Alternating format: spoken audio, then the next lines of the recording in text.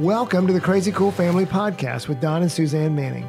Parents, what if we could give you the power to transform your family into something absolutely amazing? A family where everyone is healthy, gets along, loves Jesus, and has great purpose in life.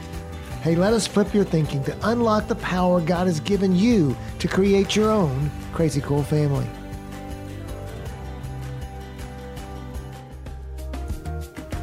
Crazy Cool Family Podcast people, do you want to be the most amazing family you could be? The most amazing parents you can be? The most crazy cool family - parents you can be? We have this amazing resource we call Basecamp. What is Basecamp? Basecamp is more than a podcast. It's more than a YouTube video. It's more than a Facebook post. It's more than a website. Yes. It's more. It's a membership site. It's actually an invitation for you as parents to come in and learn from our 30 plus years of experience when it comes to parenting. It's filled with all sorts of videos about all the things that you need to or you could learn about how to be a crazy cool family. So all you have to do, it's so easy to sign up. It's free. And that's a really good price. And you have access, You have access to all of our content every day, 24/7, on your phone, on your tablet, on your laptop. All you got to do is go to basecamp.crazycoolfamily.com. That is basecamp.crazycoolfamily.com. Don't forget the dots, yes. dot. And it takes 2 minutes to sign up. And you'll start getting our weekly emails, our weekly Basecamp newsletter emails, as well as have access to all of our courses. You can do it in your small groups. You can do it individually. You can do it with your spouse. Basecamp is the way to learn to be a crazy cool parent. So come on in. Come be a member for free. Yep, we can't wait to connect with you. Hello, Crazy Cool Family people. This is our Crazy Cool Family podcast. We're so excited you're here with us.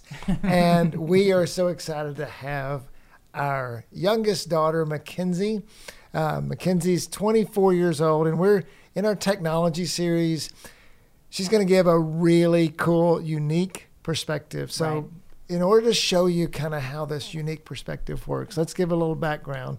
Before we go into your job background, you have 3 younger brothers. And so you watch them. So to start off with, I was just going to say that you grew up in the world. We've talked about in the other podcasts about how we are aliens in this technology world, but you are natives. And so now, Yeah, so I was born in 1997, and Gen Z is considered 1995 through 2010. And so I've never had a time, right when I was born, but who remembers that, where I didn't have a screen that was accessible or my parents weren't using screens. And so this terrain that is foreign to the generation above me is now common to my life. But yes, grew up walking through Michael's room as he would play video games, and Michael is younger brother, and would just 1 a.m. hear him just yelling at the screen as he's letting his emotions out. And there's like a few times where I'd be like, hey, I'm trying to sleep. I have like 6 a.m. something. Will you please be quiet? So grew up in that place, seeing him play in that space. And then now. And also you ask him a lot of questions about you. You're a conversationalist, so you really would sometimes ask him, what are you doing? Mm-hmm. And I just wanted to be around him, so I would sit and watch him play a lot. Or we played a lot of Nintendo, Lego, anything. So I invested and played the games too in relationships socially. So got access to it there, and we played computer games growing up too. So play was not just, here's a toy, let me play with it, but there was play in screens. Well, and now what I wanted to point out is that you have you're getting your master's in counseling at the University of Arkansas, but you were doing an internship, which is now turned into a full-time position, counseling, coaching. Coaching, yes, exactly. I've learned the difference between those terms, but you coach students, in particular where you're at is in the engineering department. And freshmen generally, is that what you're using? Yeah, freshmen, sophomores, juniors, seniors. Any of them, I talk to, and talking about how they're spending their time, how they're studying, study habits, things like that. And oftentimes we'll sit down with their weekly schedule and say, okay, when are you doing what? And then the conversations of video games often comes up because these students are spending their time there. So unique in that you're a 24-year-old who talks to a lot of freshmen, sophomores, juniors, seniors, boys in particular, probably the majority because they're engineering students, and you talk a lot about their lives and the impact of technology on their lives. Well, sure. And the students that you're seeing are the ones that might be in trouble. Like there's a little bit of a red flag in that they're maybe they didn't pass a test, or they're not doing well, and so the teacher has contacted you and said, "Hey, talk to this student." Yeah, there's definitely a mixed bag, but those are a lot of the students that I've talked to video games about specifically, Right. because they're, And so what is the time frame that these freshmen are coming in that you're seeing that are playing? So video games and technology feel like they are a little bit different. Okay. Because video games is more of a hobby, where technology is every time my phone goes off, I stop doing it's a my lifestyle. homework. Yeah, and Yeah. it's a distraction conversation more than I spend 15 hours a day playing video games. Those are Which also happens, Yeah, right? I have conversations like that, but actually a lot more of my conversations this semester has been, I don't know how to put my phone down. I just want to look at anything that it has to offer. It's way more entertaining than the school that I'm working on. So I do homework for 5 minutes, and then I get a text, and then I look on social media for 30, and then I look up and my day's gone because I haven't done anything that I need to do. So there's just like this craving entertainment and screens that is not just in video game form, but all students are affected by that. I have an array of students that are affected by video games, but every student I talk to, I ask. It's affected by technology. Yeah, I ask, hey, what are you distracted by? Your phone. Okay, what can you do to put your phone away? And they're like, I don't know. And you're like, what do you mean you don't know? So I just want to kind of tee up the podcast with that, so Mackenzie has a unique perspective, parents, that we want you to hear, because she not only had younger brothers and has been immersed in technology, but she also sees a lot more than, I would say, the average college student does not see hundreds of, or whatever, lots of college students come through and see about their impact, help them with their schedules, and these also the habits that she's talking about. The reason they're relevant to you parents is because they're developing right now in your kids. These are the habits that they are developing right now, so that when they get to college, these kids are struggling with things because they have not developed certain habits. And we want to see just how technology has an impact on relationships, on how they're doing school, on their quality of life, on how they're developing. And one of the things we're going to talk about is it's not all bad. Technology and video games are not all bad. There is good, and how do you direct your kids towards the good? So I'm curious to know, Kens, when you talk to these students, do they say that I had a household where we didn't use technology or we didn't play games at all, and so it was a free-for-all when they got to college and they felt like, Katie barred the door, I'm going to play all that I want? Or did their parents... do you understand what I'm saying? That they, like you, what like were the you mentioned, guidelines for most did they of the come? kids? Have they come in with these habits in place and they're just going crazy with them, or were there no habits in place? Do you guys talk about that? So we don't go into that a ton unless they're freshmen coming fresh from high school, right? As much, but there definitely is my parents were on everything I did, and so now I'm in college and I have no motivation. That's more the conversation that we have. Which I think ties into, I can just sit on my phone for 5 hours. Was that because they never had to motivate themselves because their parents were always supplying the motivation? Is that what you're saying? I would say motivation has so many different forms, and there is the external versus internal motivation, and their parents created the environment of, you have to do your homework, you have to go to class, you have to do these things. And they're high school teachers. I mean, so it just looked different. All the pieces of it. And then you go to college and you have 5 classes that are different times and a ton of time on your hands. Right. And so if you don't know how to not be babysat in high school, then you don't know how to own your days. Yeah, that's good. So really they have trouble establishing their own patterns because they never learned it when they were in maybe middle school and high school. Yeah. And they would spend, I don't know what their high school experience is like unless I asked them, but they'd also just spend their days looking at their phone at that place in high school, doing the homework in class, and then turning it in, which college is just a whole different place of learning because you have to truly understand it. And a lot of students I'm talking to, have never had to understand it. They just get told the information and then do it. But that's not about technology. So let's hone it back in. Yeah. Well, I mean, I'm just curious, like, not only so we've got 3 different groups here. We've got yourself and your friends, and maybe I also think technology has a distinctly male-female thing, because, males tend to be, although it's changing a little bit, I'm hearing, more video game oriented, and, females are more social oriented, but every kid is immersed in technology. I love the difference between video games and technology. And knowing that, yeah. But, what would you say is, how are you seeing those 3 groups, maybe affected by technology? And what would you say are some characteristics you're seeing? Yeah, I would say people who have healthy perspectives of technology use it for what it's used for.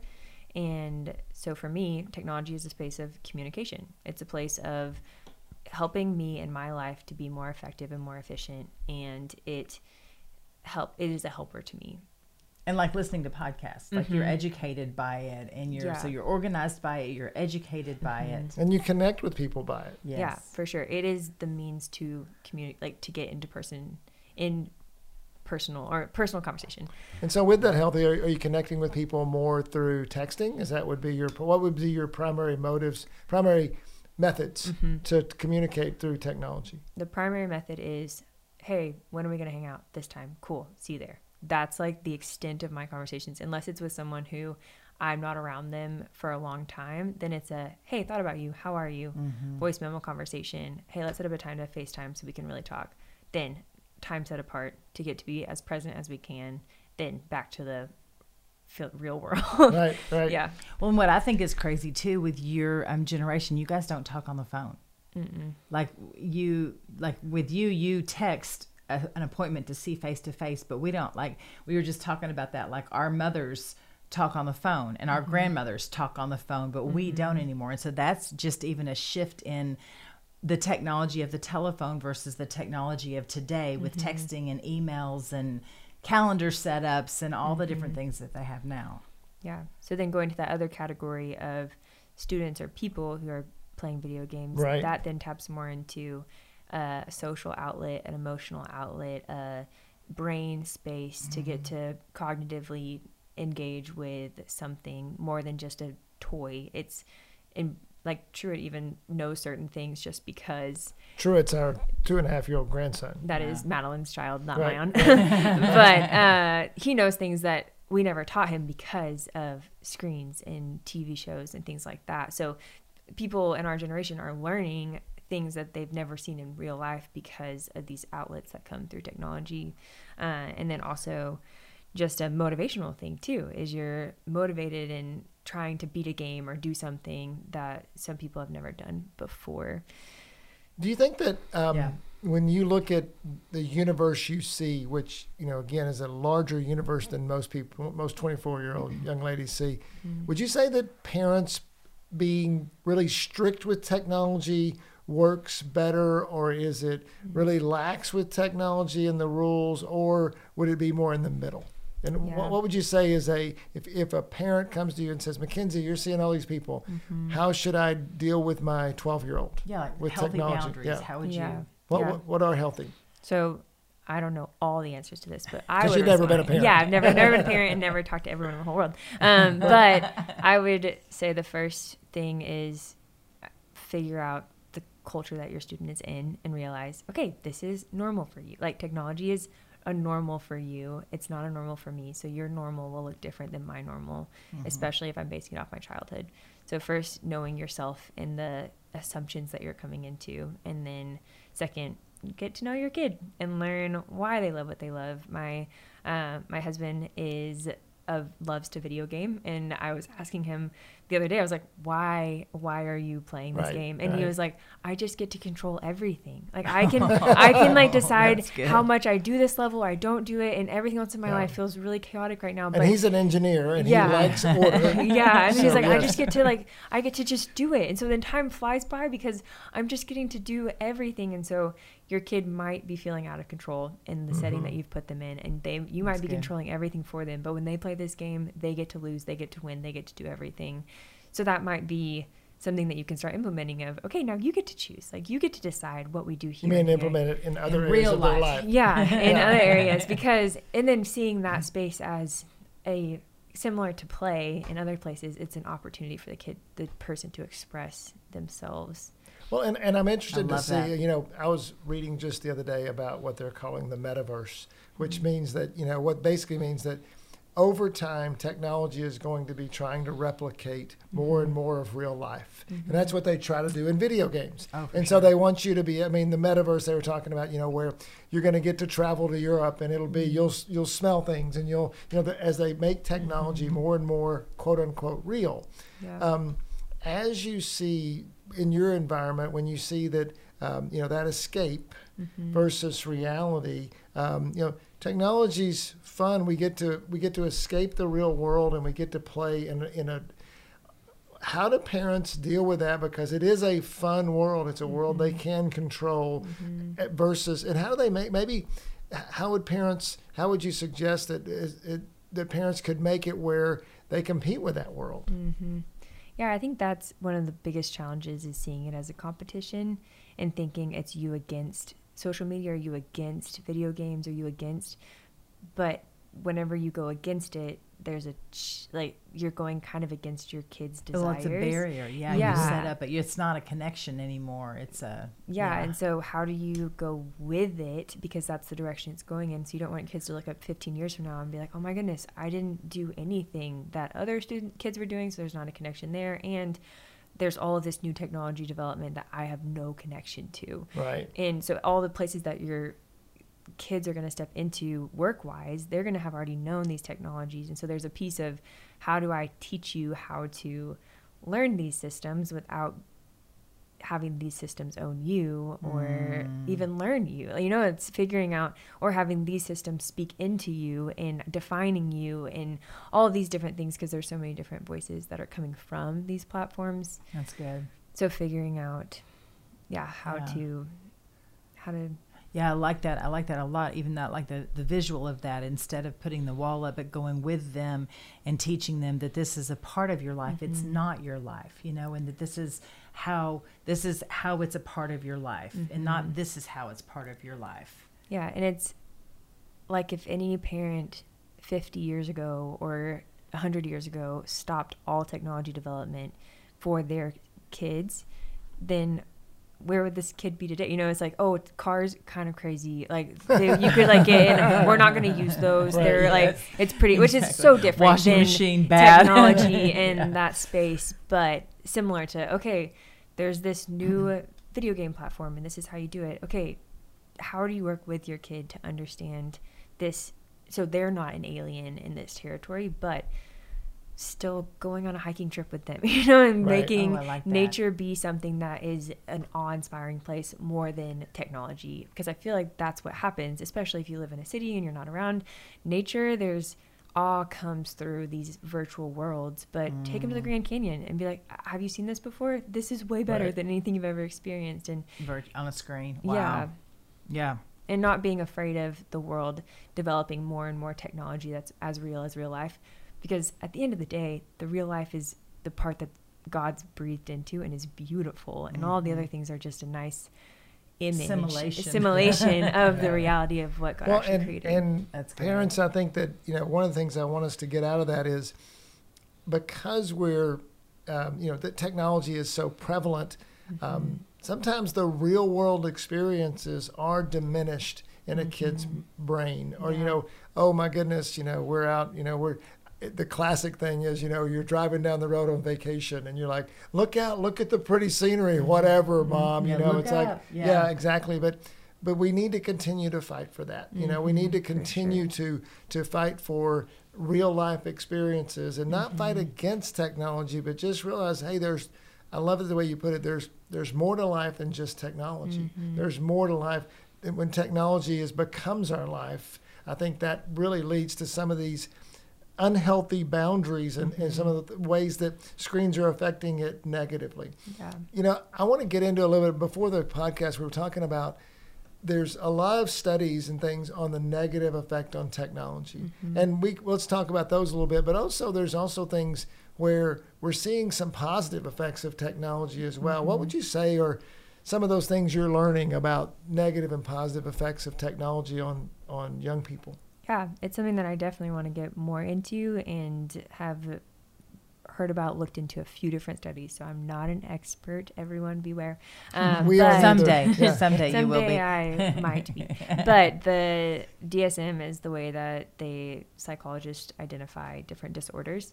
And there's a lot of talk about putting gaming into that. As a disorder. As a disorder, as a form of addiction. So it's one of the only other behavioral addictions that is in there, similar to like substance abuse or things like that, because they're seeing a lot of similarities between the effects of it on our brains. So that's like one piece that's and any parent who's tried to pull their kid away from a video game can feel like why that's addiction. Yeah, because they get so frustrated with that because they can get so addicted. When you look at that, why does it, I think we all agree that it can be addictive. What is it that makes it addictive? Have you seen anything in that of the why? I think it's definitely the dopamine and the effect of, oh, I just won this, or oh, I lost this, but I could win this the next round. Or like Parker said, I control it. Yeah. You know, or it's just some space I can go to get away from the world. Yeah. And that's what any other addiction is it's a coping mechanism.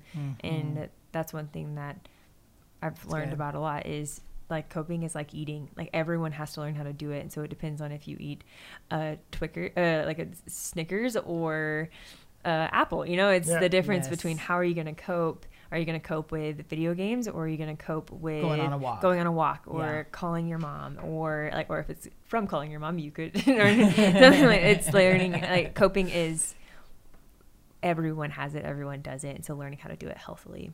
Yeah. And but you're saying that there's also could be a disorder, but also they're seeing some healthy benefits of, and they're starting to study more about how technology really can help us be better people. Yeah, and one of the biggest forms is socially. I mean, socially in person is obviously preferred, but there is an aspect of, oh, I go home, I'm going to play video games with some of my friends because that's where they are. And I've sat with multiple students. Some students are like, yes, I have really good friends. And then some that are shocked by whenever people go offline and they become friends with this random person they didn't really know but became friends with them, and then they don't really know how to deal with that grief of, okay, this person was my friend and now they've been offline for 15 years, I'm never going to talk to them again, you know, like it's that space of grief that you don't really think about, but because they're not a real friendship, you feel shamed to feel grief about losing this friend from this platform. So it just feels like a really interesting environment. Well, and I just even feel like that. I think that there's a piece of it that it's real. I mean, it's a real community. There's real connection. Like Maddox will say, or McCade will say, that they were playing a game with somebody that they went to elementary school with, you know, or middle school with, that they haven't talked to in forever. And they would never have talked to. And they probably never will, because they don't even live in the same, you know, community, real community, not, you know, virtual community. And that it's a way for them to even stay connected with them. And so to them that is real relationship. That is, like you said, they would grieve it if something happened. It's a real live relationship. And to us, that just feels foreign. I mean, to me, it almost feels imaginary and pretend, but that's not at all how this generation sees whatever video games or even social media. It's real. Yeah.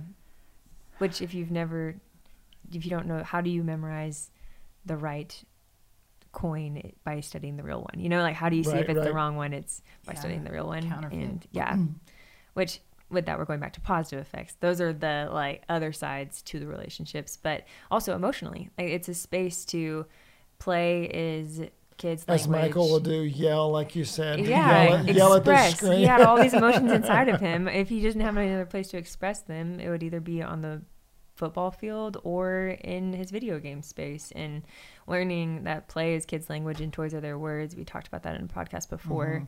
And that is what you see in video games, is that's a form of play. And so what's happening there is bringing out the emotions that are inside of them. And you can tell whenever the child is losing, they express their loss. And when they win, they express their excitement. That's healthy. It's healthy to express those things and not bottle them all in. So if your kid's yelling at the screen, don't yell at them back.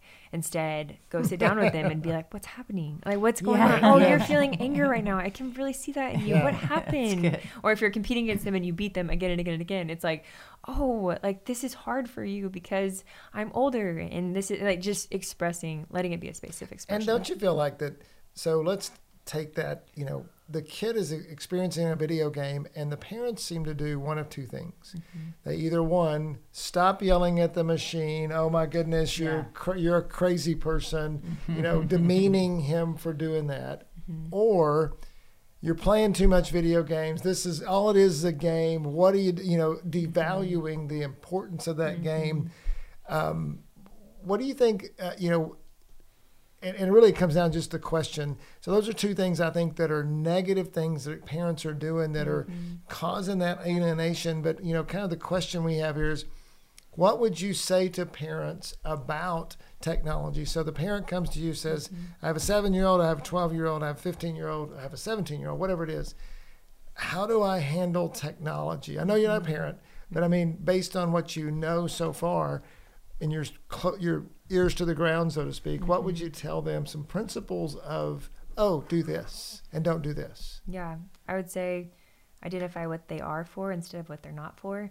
So identify for the parents to identify what they are for, not the kid.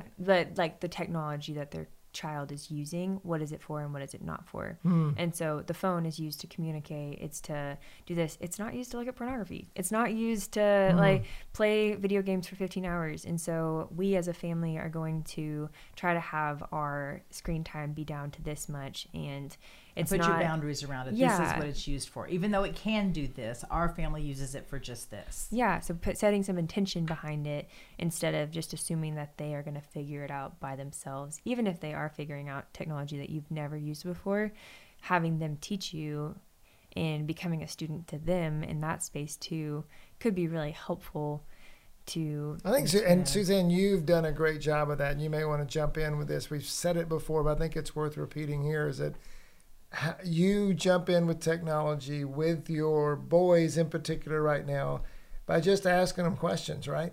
Yeah, because I don't know what's going on.